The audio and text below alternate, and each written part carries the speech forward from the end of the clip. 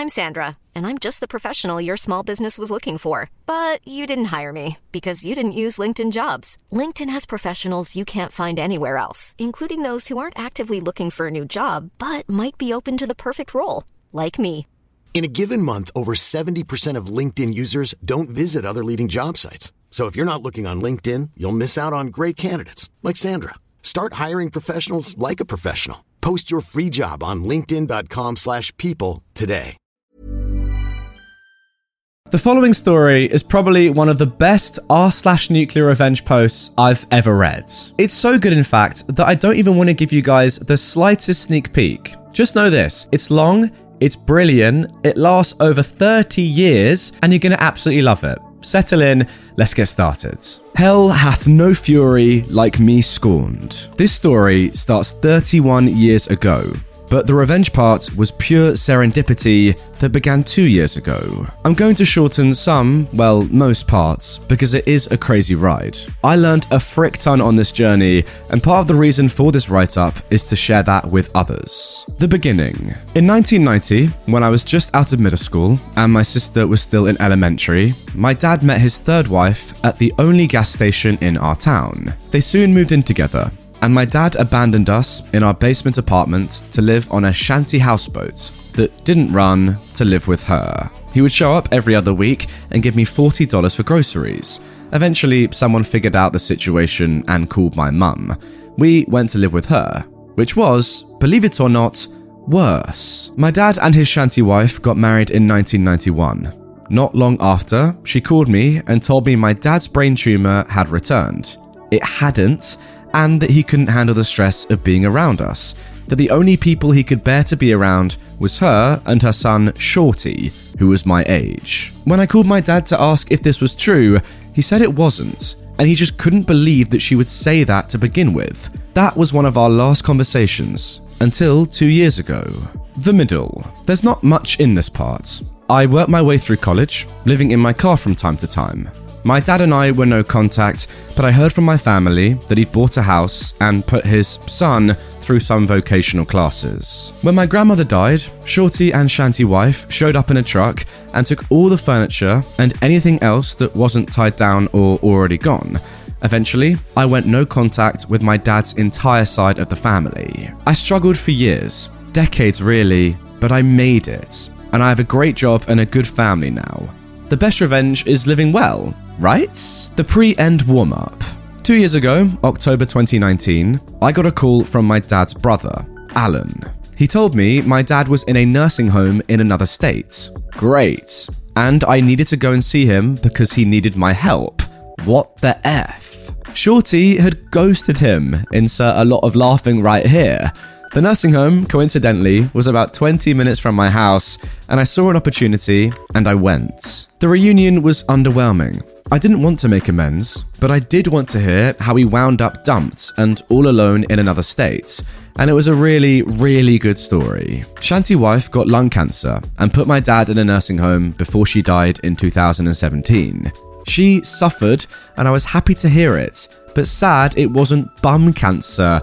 Wow. Shorty became his power of attorney when she died and had been visiting my dad, living in my dad's house with his 2 children, and taking care of my dad's affairs since his mum died. But now he was MIA, and my dad was worried about him. He asked me to drive the hour and a half to his house to check on everything. That's all he wanted. He never even asked me how I'd been. I agreed to go, I think out of morbid curiosity. I'd never even been to my dad's house. I did want to see where he lived with his real family for 30 years. I wanted to see what could have been my life. It was 50 shades of frickin' awful. The grass hadn't been cut all summer. You couldn't get to the front door for the overgrowth. There were 3 pickup trucks in the yard. 2 were full of trash. Cabs and beds and back seats, just trash. Mail, clothes, paper, shoes, garbage bags. I couldn't understand it. My dad's handicapped modified SUV was on 4 flats and full of garbage, too. I didn't have a key, so I just walked around. From what windows I could look through, the inside was in shambles and hoarded to heck. On the front and carport doors were dozens of notices from the city that they were going to condemn the place. The carport was also hoarded. boxes and boxes stacked on each other, most rotting from the rain. The yard was full of garbage. Broken Christmas ornaments, more shoes, rusted tools, old toys. There was a letter in the mailbox notifying him that since the house was abandoned, mail would not be delivered anymore. That night, I googled powers of attorney and how to use them. I went back the next day and showed my bedbound dad the pictures on my phone. He vowed to beat Shorty's butt, then asked me to help more. I told him I would, but he'd have to sign power of attorney over to me. All of it. Durable, that means financial, and medical. If he didn't, he could figure this stuff out by himself. He agreed, so I set about finding a lawyer who would drive to another state and do the paperwork in the nursing home. Bless that lawyer for being so good at his job, because all I did was tell him what I knew, and he put together a beautifully bulletproof POA. It was full of stuff I didn't even know I would need. He also filed the paperwork to revoke Shorty's power of attorney. And now I'm unstoppable. We're from a small rural town, and it's the kind of creepy landlocked place that no matter how long you've been gone or how far you've been away, when you go back you'll see someone you know. Even if you don't know you know them. It's like playing 7 Degrees of everybody all the time. It's suffocating, but it can also be helpful. The beginning of the end. I got to work the next morning. I didn't know how scorched the earth would be when I finished, and I didn't want Shorty or anyone from his prolific inbred family trying to find me, so I made sure nothing I did had my name on it. I opened a Google account for my dad and got a Google number. I opened a PO box for him in his town. I put in a mail forwarding notice. I pulled his credit reports. I took the POA to my dad's small town bank, changed the address on his accounts, and got new account numbers. I requested copies of every transaction back to the day Shanty wife had died, about 13 months worth. I had to go to the main branch, 2 hours from my house, the next day to pick the records up. I sat in the lobby all afternoon going through the accounts. I cornered a service rep and got a crash course in his debits and deposits. This is when I figured out the extent of Shorty's staggering stupidity. My dad got about $5,000 a month in disability and social security. Twice a week, Shorty was going into a branch and withdrawing cash, all of the cash, for 13 months. And every time he did it, as the POA, he had to sign a form stating that he was acting on behalf of my dad, and that form was notarized by the bank. I went through every withdrawal and got the bank to confirm that every one of them was made by Shorty. Then I went to the house and called a locksmith. I knew it was bad, but I had no idea what was waiting for me there. He got the first door open and the stench rolled out like a fog bank. We both gagged. 2 locks later, I was so embarrassed by what he had to see and smell, I gave him a $60 tip. And with shiny new keys in hand, I called the cops. I told them I was POA for my dad, was checking on his house, and there were 3 vehicles there that didn't belong to him. He asked me if I knew who they belonged to. I said no, and I wanted them towed. He told me to call a tow company and he would meet them there. They showed up with 2 wreckers. The tow truck guy got out and asked me for a signature. I only signed my first name. As I was signing, he asked, "Do you know Shorty?" Running on pure hatred at this point, I surprised myself. "Do you?" I asked. Now he said he did, and that he's a butthole. I responded, he might be. Hey, can you do me a favor? If you see him, will you tell him that I am coming for him? His bravado evaporated. He knows a crazy guy when he sees one. They towed the trucks. When everyone was gone, I opened the door in the carport to peek in. The sun was going down and it was dark in the house. I heard something faint, and after some seconds, I realized it was the roaches and the rats doing their roach and rat stuff.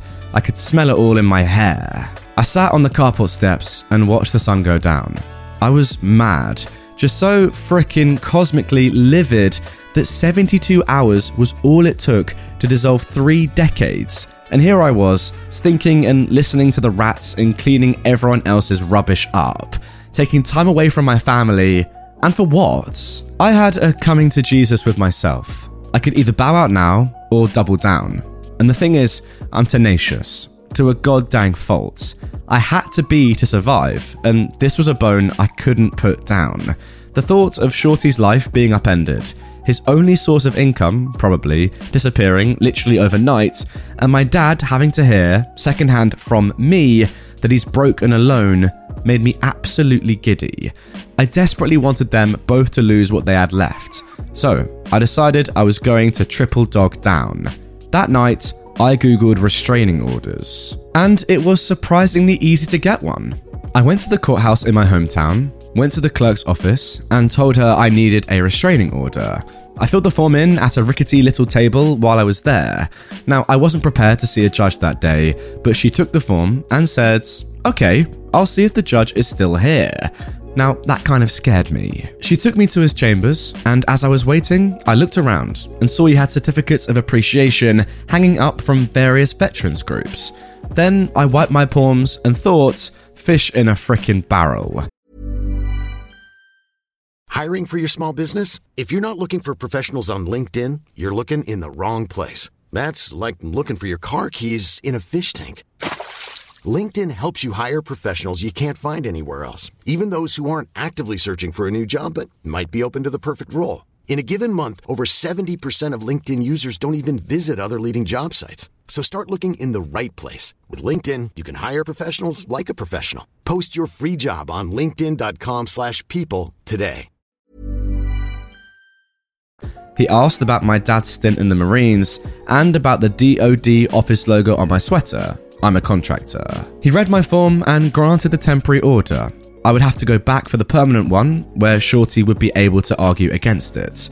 Then I went home and Googled biohazard companies and elder abuse statutes in my state. I hired a biohazard company to shovel all the rubbish out of the house for $7,000. Honestly, I would have paid double.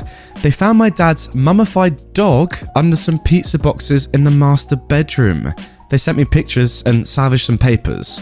Shorty was served during this time and a hearing was set. I got to work collecting and documenting everything. I made pictures and spreadsheets and timelines with cross-references because screw it, now they had my full attention. The paid versions of Truthfinder and Trello seriously got me through all of this. In my spare time, I went to the nursing home and gave my dad 8x10 copies of the pictures of his dead dog, from every angle. Before court, I went to the police station nearby and told them I wanted to report an elder abuse crime. A white-collar detective came out and told me it was a domestic matter, and that since Shorty had been POA, everything he'd done was legal. And this was the day I got to teach a small-town detective about the fiduciary responsibilities of a POA. Thanks, Google. I handed him a copy of the statute with the applicable sections highlighted.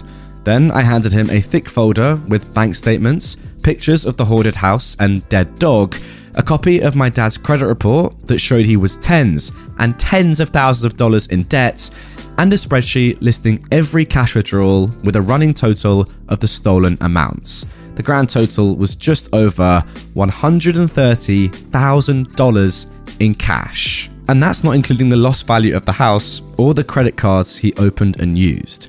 I told him he could keep that folder, since it wasn't the only one I had. Then I told him I would wait for a case number, and I sat down. He came back about 30 minutes later and apologized, said I had a case, and gave me a case number. Then I headed over to the courthouse. This is the end. There were other people there, and I had to wait my turn. And while I was waiting, that stupid mother effer schlepped his sloppy butt into the courtroom by himself, and obviously, literally, non-metaphorically, dirty. His shoes were untied, and that turned my giggle box over. Then it was our turn, and we stood up. The same judge asked me some questions, asked him some questions, and asked me if I had any proof. I had a very thick folder of it.